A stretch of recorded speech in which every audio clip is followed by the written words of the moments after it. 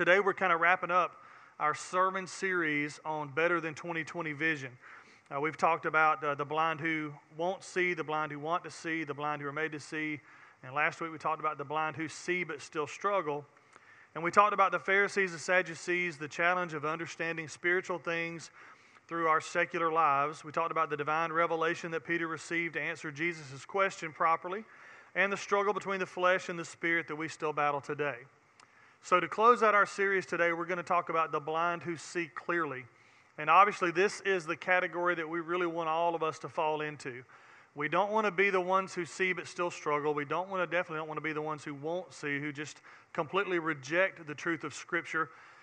But we want to be the ones who see clearly. And so today I want to talk to you about 4 different things that will help mark you as somebody who sees clearly.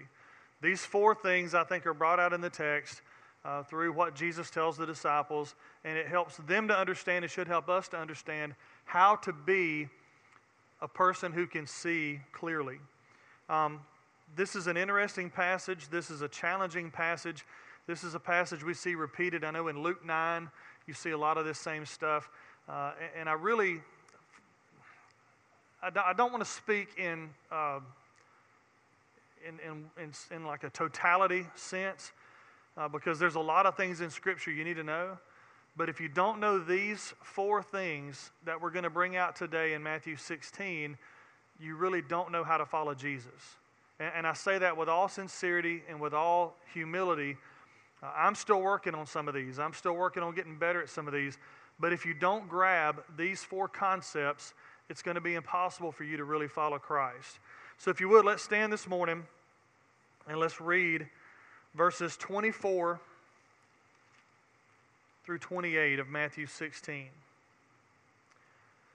Then Jesus said to his disciples, "If anyone wants to come with me, he must deny himself, take up his cross, and follow me.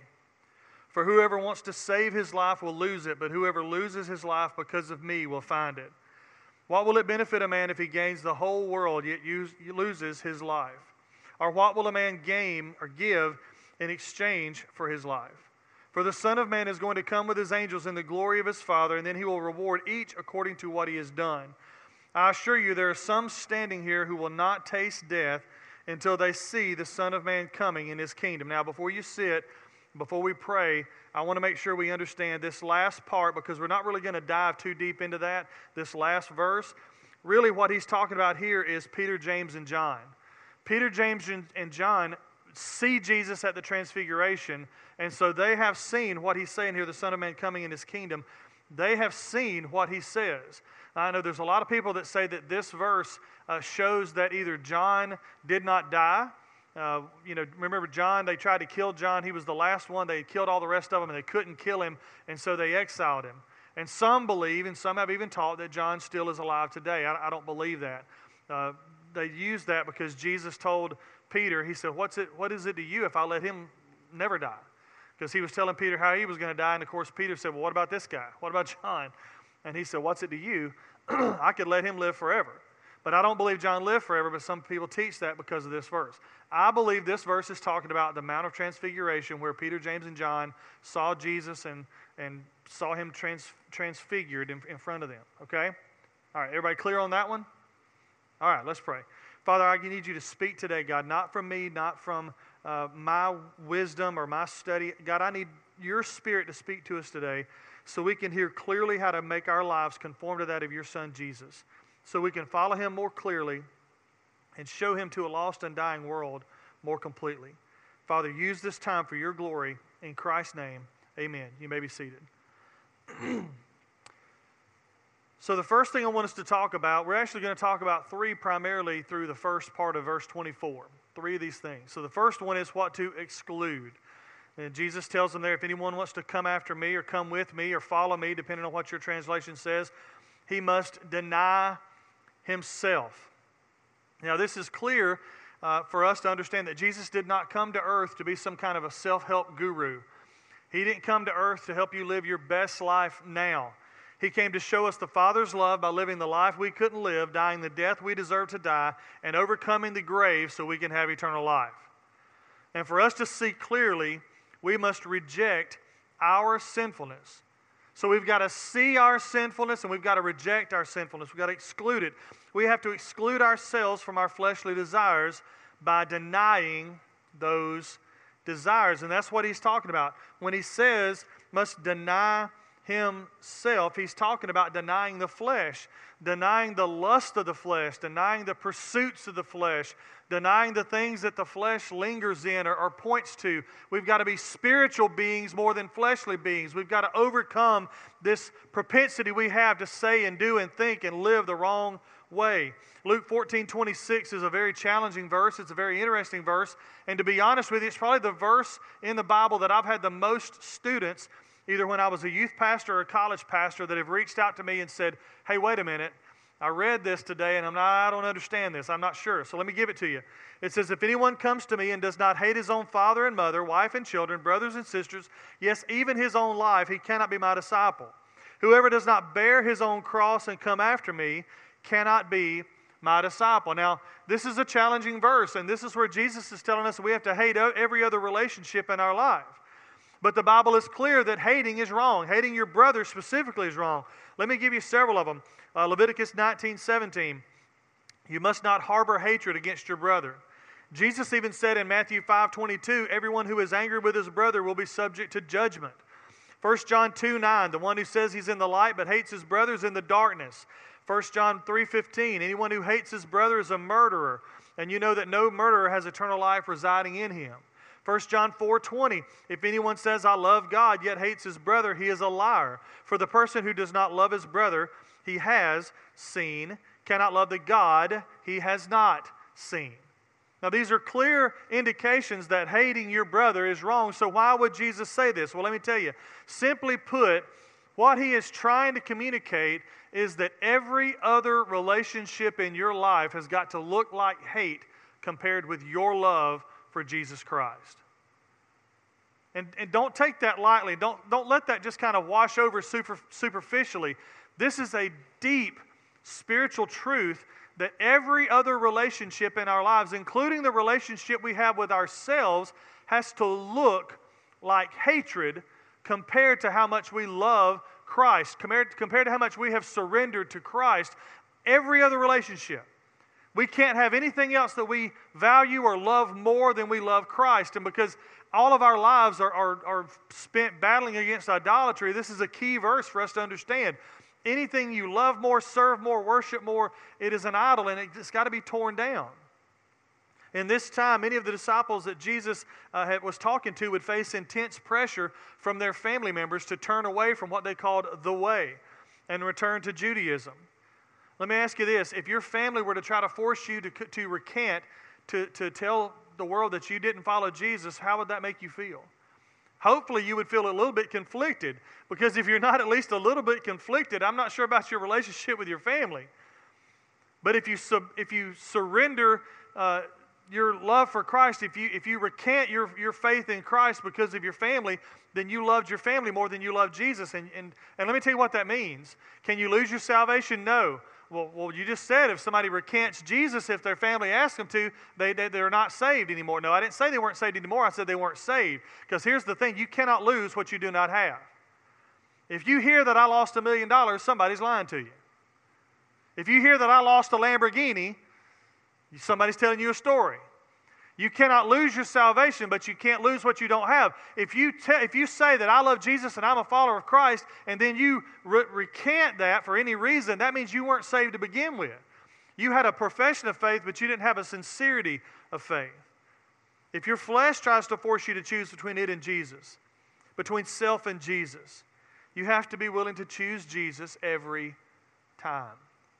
And that's going to be the more likely scenario for us.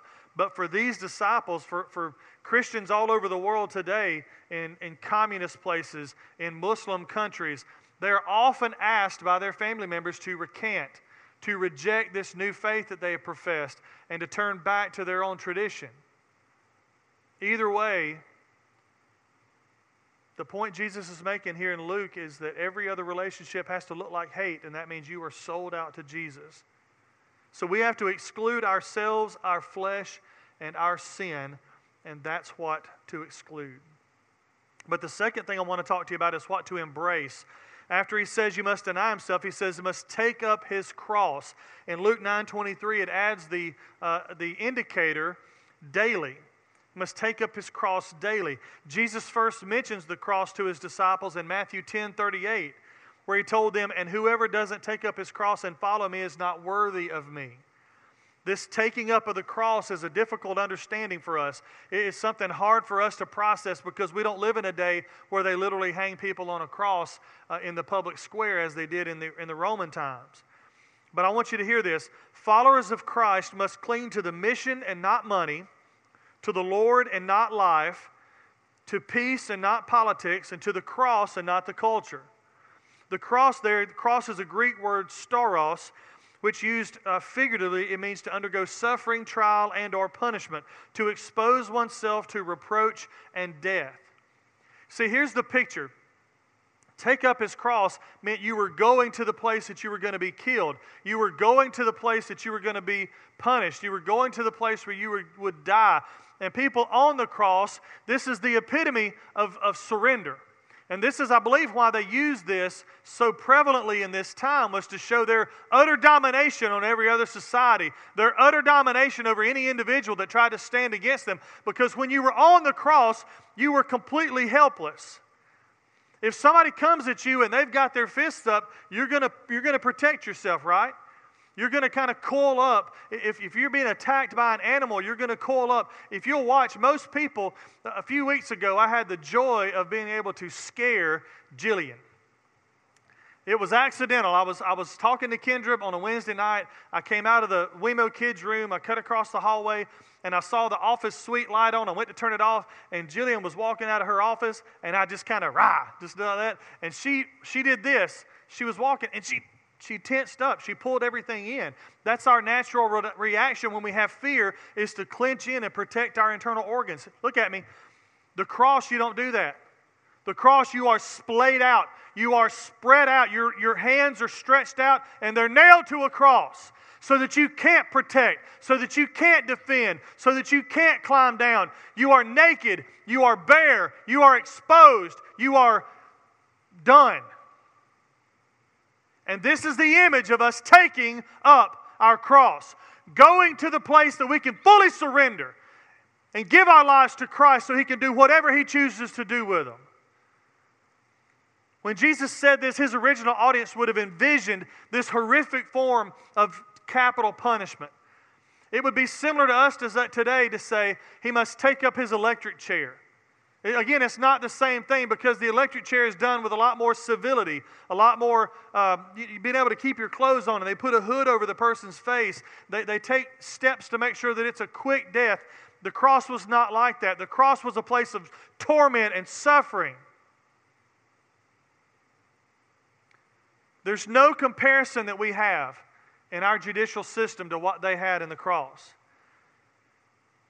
A.W. Tozer, in his book, Man, the Dwelling Place of God, has a great quote. I want you to listen to this. Always remember, you cannot carry a cross in company. Though a man were surrounded by a vast crowd, his cross is his alone, and his carrying of it marks him as a man apart. Let me read that one more time. Always remember, you cannot carry a cross in company. Though a man were surrounded by a vast crowd, his cross is his alone, and his carrying of it marks him as a man apart. Denise, will you put that picture up? I want you to see this picture. If you've seen the Passion of the Christ, you've seen this picture. You've seen this image. And I know this is a little harsh early in the morning, but it needs to be. I want you to look at this picture. I want you to think about what this picture looks like. Here's Jesus beaten, scourged, crown of thorns jabbed into his head. His beard has been plucked. He's been beaten and spit upon and cursed. And he's taking his cross. He's carrying his cross up the Via Dolorosa to go to Calvary, where he is going to be nailed on that cross to die. Look at the way he's holding that cross. Look at the way he's holding that piece of wood. It looks almost to me like he's cherishing that piece of wood. It looks almost to me like there's an affection with the way he's holding that piece of wood. This is one of the things in the movie I think they did the best job with showing, because I do believe, because he knew and understood the purpose behind what he was about to do, he could embrace the cross. He could love the cross. He could adore the cross. Not because of the pain, because the pain would be something to hate. Not because of the embarrassment, because of the embarrassment would be something to hate, but because of what the cross symbolized and what was about to be accomplished, he could truly love what he was doing. Church, you need to hear this. That's got to be your approach to following Jesus and taking up your cross. Embrace it. Love it. Cherish it. Value it. Here's the question. What would our lives look like if we learned to embrace whatever suffering we had to endure here on earth for the glory of God? I've had a lot less than this come at me in my life, and I've not embraced it the way Jesus embraced this cross. And I repent of that. I want to embrace whatever suffering I have to suffer because I know the good that will come from it. So that's what to exclude, and that's what to embrace, the cross. And then number 3, who to emulate. Who to emulate. He says, deny himself, take up his cross, and then he says this, follow me. Following Jesus means to emulate Jesus. And it would be really easier if there were no persecution, if there were no trouble, if there were no pressure, if there were no problems, if there were no cancer, if there were no loss, if there were no sickness, if there were no COVID, if there were no financial difficulties. That would be pretty easy. Unfortunately, that's not how it's going to go. In John 16:33, Jesus said this, I've told you these things so that in me you may have peace. And underline this in your mind, you will have suffering in this world. Some translations say tribulations, hardships, difficulties, challenges. But then he says, be courageous, I have overcome or conquered the world. We have to understand when we suffer, it should not come as a surprise. We should never be shocked by our suffering. We should never be shocked by our persecution. We should never be shocked by the fact that the world does not embrace the things that we embrace, that the world rejects the way of life that we tell them we follow. In Luke 9, verses 57 through 62, there's a very interesting series of events there. There are 3 people who come to Jesus and say, I want to follow you. And Jesus tells all 3 of them what that looks like, and they all 3 go away. And then this passage, 57 through 62, closes with Jesus making this terribly bold and harsh statement. And I want to give it to you this morning.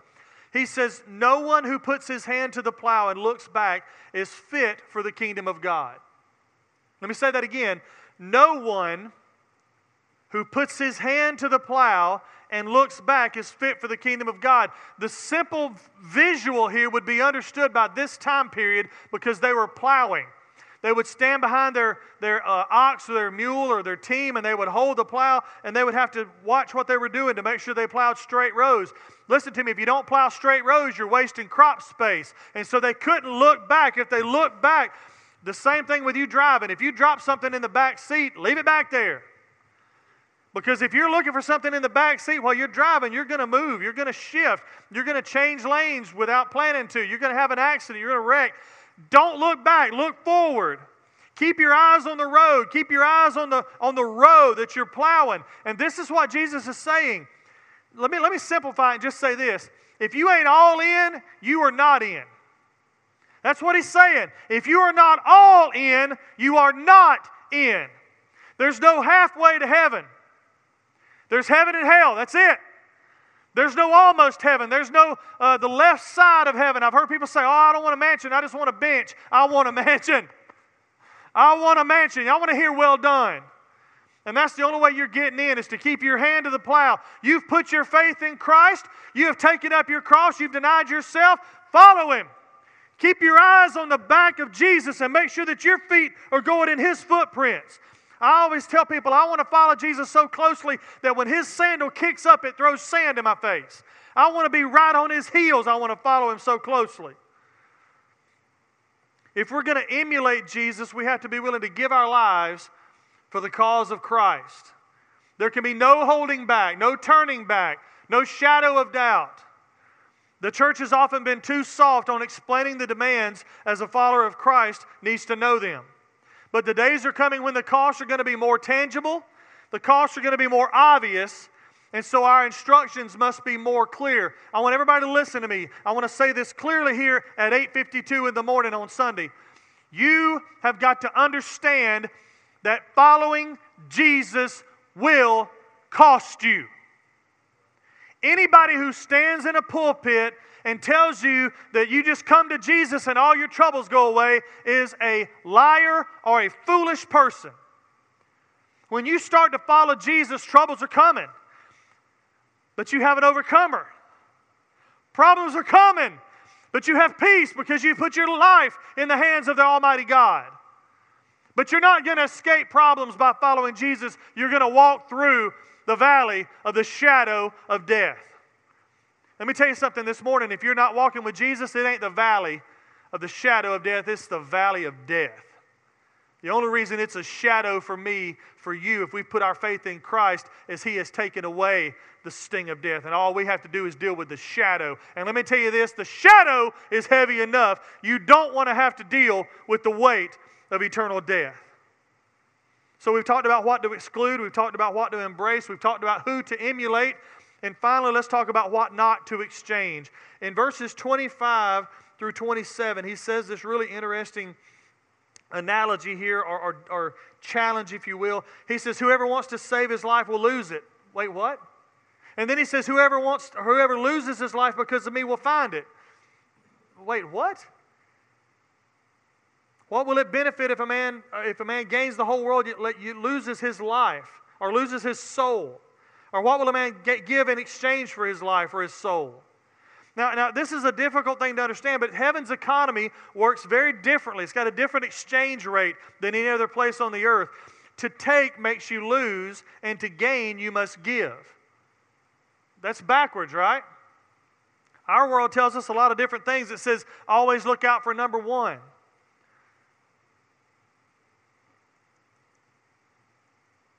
Always look out for number one. That's a very American statement, isn't it? I don't know who I saw this. I don't know who to attribute it to, but you have to be your own hero because everyone else is busy trying to save themselves. What a ridiculous statement.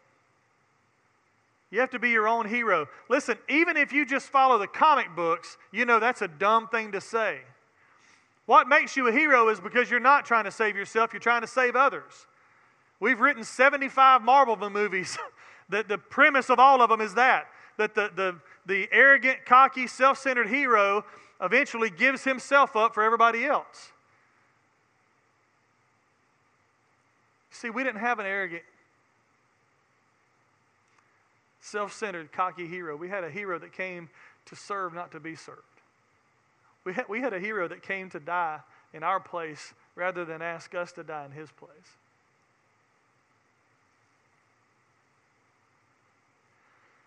Jesus is saying here that giving up your life is the only way to save it, and that the entire world is not worth exchanging for your eternity in His presence. All right, let's do an age check here. How many of y'all were alive in 1963? Let me put my hand down. I'm old, ain't that old? Okay. All right. Some of y'all remember a show that debuted in 1963 called Let's Make a Deal. Anybody remember that show? Anybody remember the name of the MC, of the host? Monty Hall. I knew I'd have somebody that knew it. So here's the premise of this show for those of you that are younger and haven't. So they got a new version that's come out. Anytime I have a new version of an old show, I just feel like they're going to have somebody's going to be naked or something. It's just that, we have to dirty stuff up. Stuff was funny back in the 60s without all that. Anyway.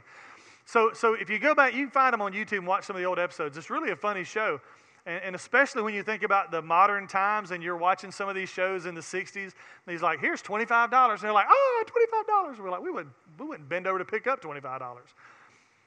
But here's the premise of the show. Monty Hall comes by and he picks up random people out of the audience and he says, hey, what's your name? Where are you from? And then he says, all right, I'm going to give you this gift. You're going to get a toaster oven. You're going to get some money. You're going to get whatever, a coat. And then you can keep that, or you can take this box. Or you can take what's in my pocket. Or you can pick behind one of the doors, door number 1, 2, or 3. And the premise is you have to decide, it's gambling, you have to decide, is a bird in the hand really worth 2 in the bush, or do I want to go look in the bush? And so you say, well, I'm going to give you this back and I'm going to reach in your pocket. I'm going to give you this back and I'm going to take the box. I'm going to give you this back and I'm going to pick one of those doors. This is the same way the enemy works. The same exact way the enemy works in our lives. The enemy says, all right, God has come to give you eternal life. He's come that you may have life and have it more abundantly. But I'm going to let you pick what's in my pocket. I'm going to let you pick what's in this box. So you can pick behind door number whatever. You don't want to just keep this stuff that God's giving you, do you? What about this other stuff? What about the intrigue? And one of the things about Let's Make a Deal that always got me tickled was when somebody had like $500 and they were like, hey, you're holding $500. Or you can have, and they'll say, I'll take door number 2, and it was a donkey. Or it was a goat. Or they would pick, I'll take the box, and it's a fur coat, but it's not really good fur. It's like, a possum coat. I love that because that's a great analogy with what the enemy does. Listen to me. Nothing the enemy is offering you is better than what God has already given you, but your flesh is going to tell you, ooh, that seems like a good deal.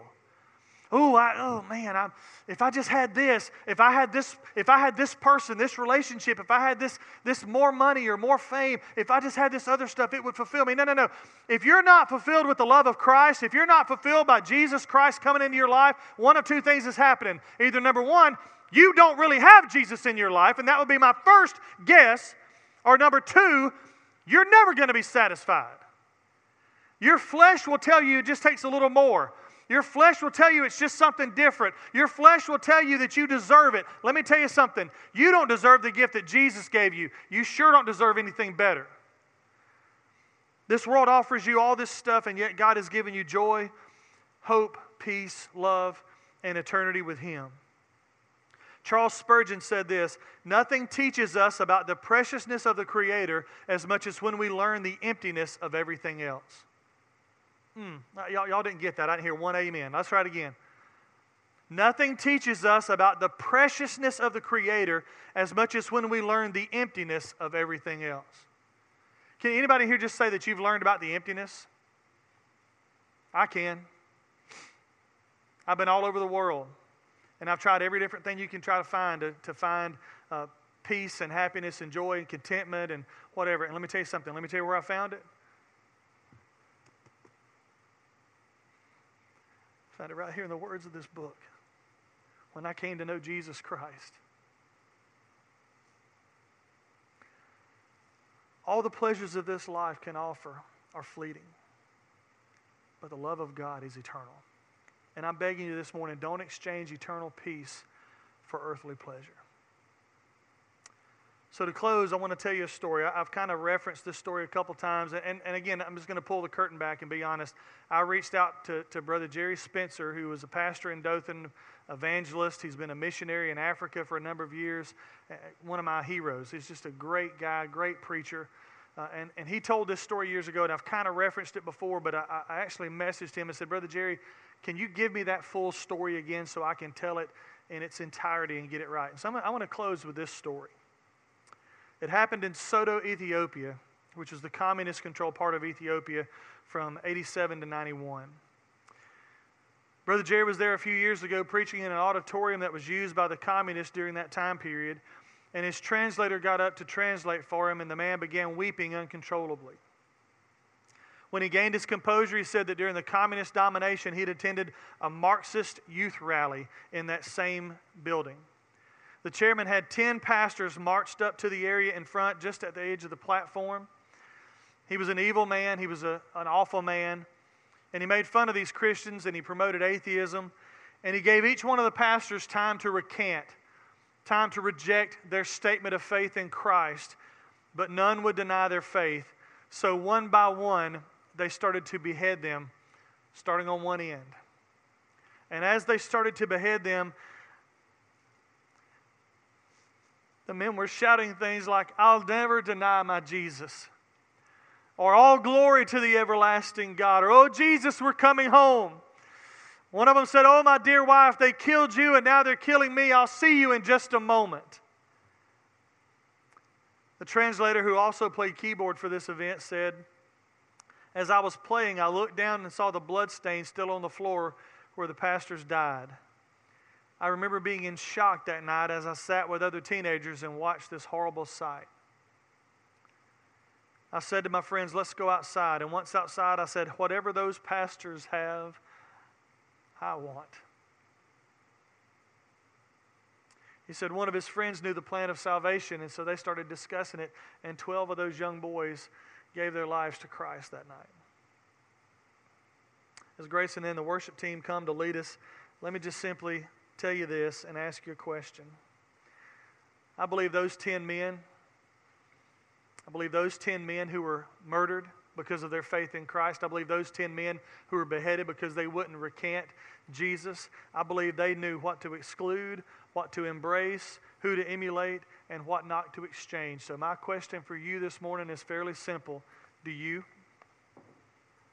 Can you say honestly that you know what it takes to follow Jesus? And when he says that anyone who wants to come after me needs to deny himself, take up his cross, and follow me, can you say that you've done that? If you're here this morning and you've never done that, today can be the day that you do that. And again, I'll say this until I die, until I fall over, until I'm blue in the face. I'm not talking about a church membership. I'm not talking about church attendance. I'm not talking about how many times you went to Sunday school or your mom and them or your Meemaw and them. I'm talking about your personal relationship with the Lord Jesus Christ. Do you know today that you are denying yourself, taking up your cross, and following Jesus? If you don't, today can be the day of salvation. If you're here today, you've never done that, please don't hesitate. Come now. If you're here, you say, I've done that, Brother Kevin, but I've allowed my life to slip. I've allowed some of the things of the world, some of my fleshly desires to draw me out of a good fellowship with Jesus. I still know my faith is in Him, but I'm not living for Him like I need to. Come now and rededicate your life. Tell this church body that you want to serve Jesus more fully and watch them wrap their arms around you and support you as you do that. If you're here today and you say, Brother Kevin, I've given my life to Christ, I'm following Jesus, but I don't have a church to serve in. I'm not somewhere that I'm connected. You can move your letter. You can join this church today. Whatever the Spirit is asking you to do today, you have one opportunity to be fully obedient, and I pray you would do that now as we stand.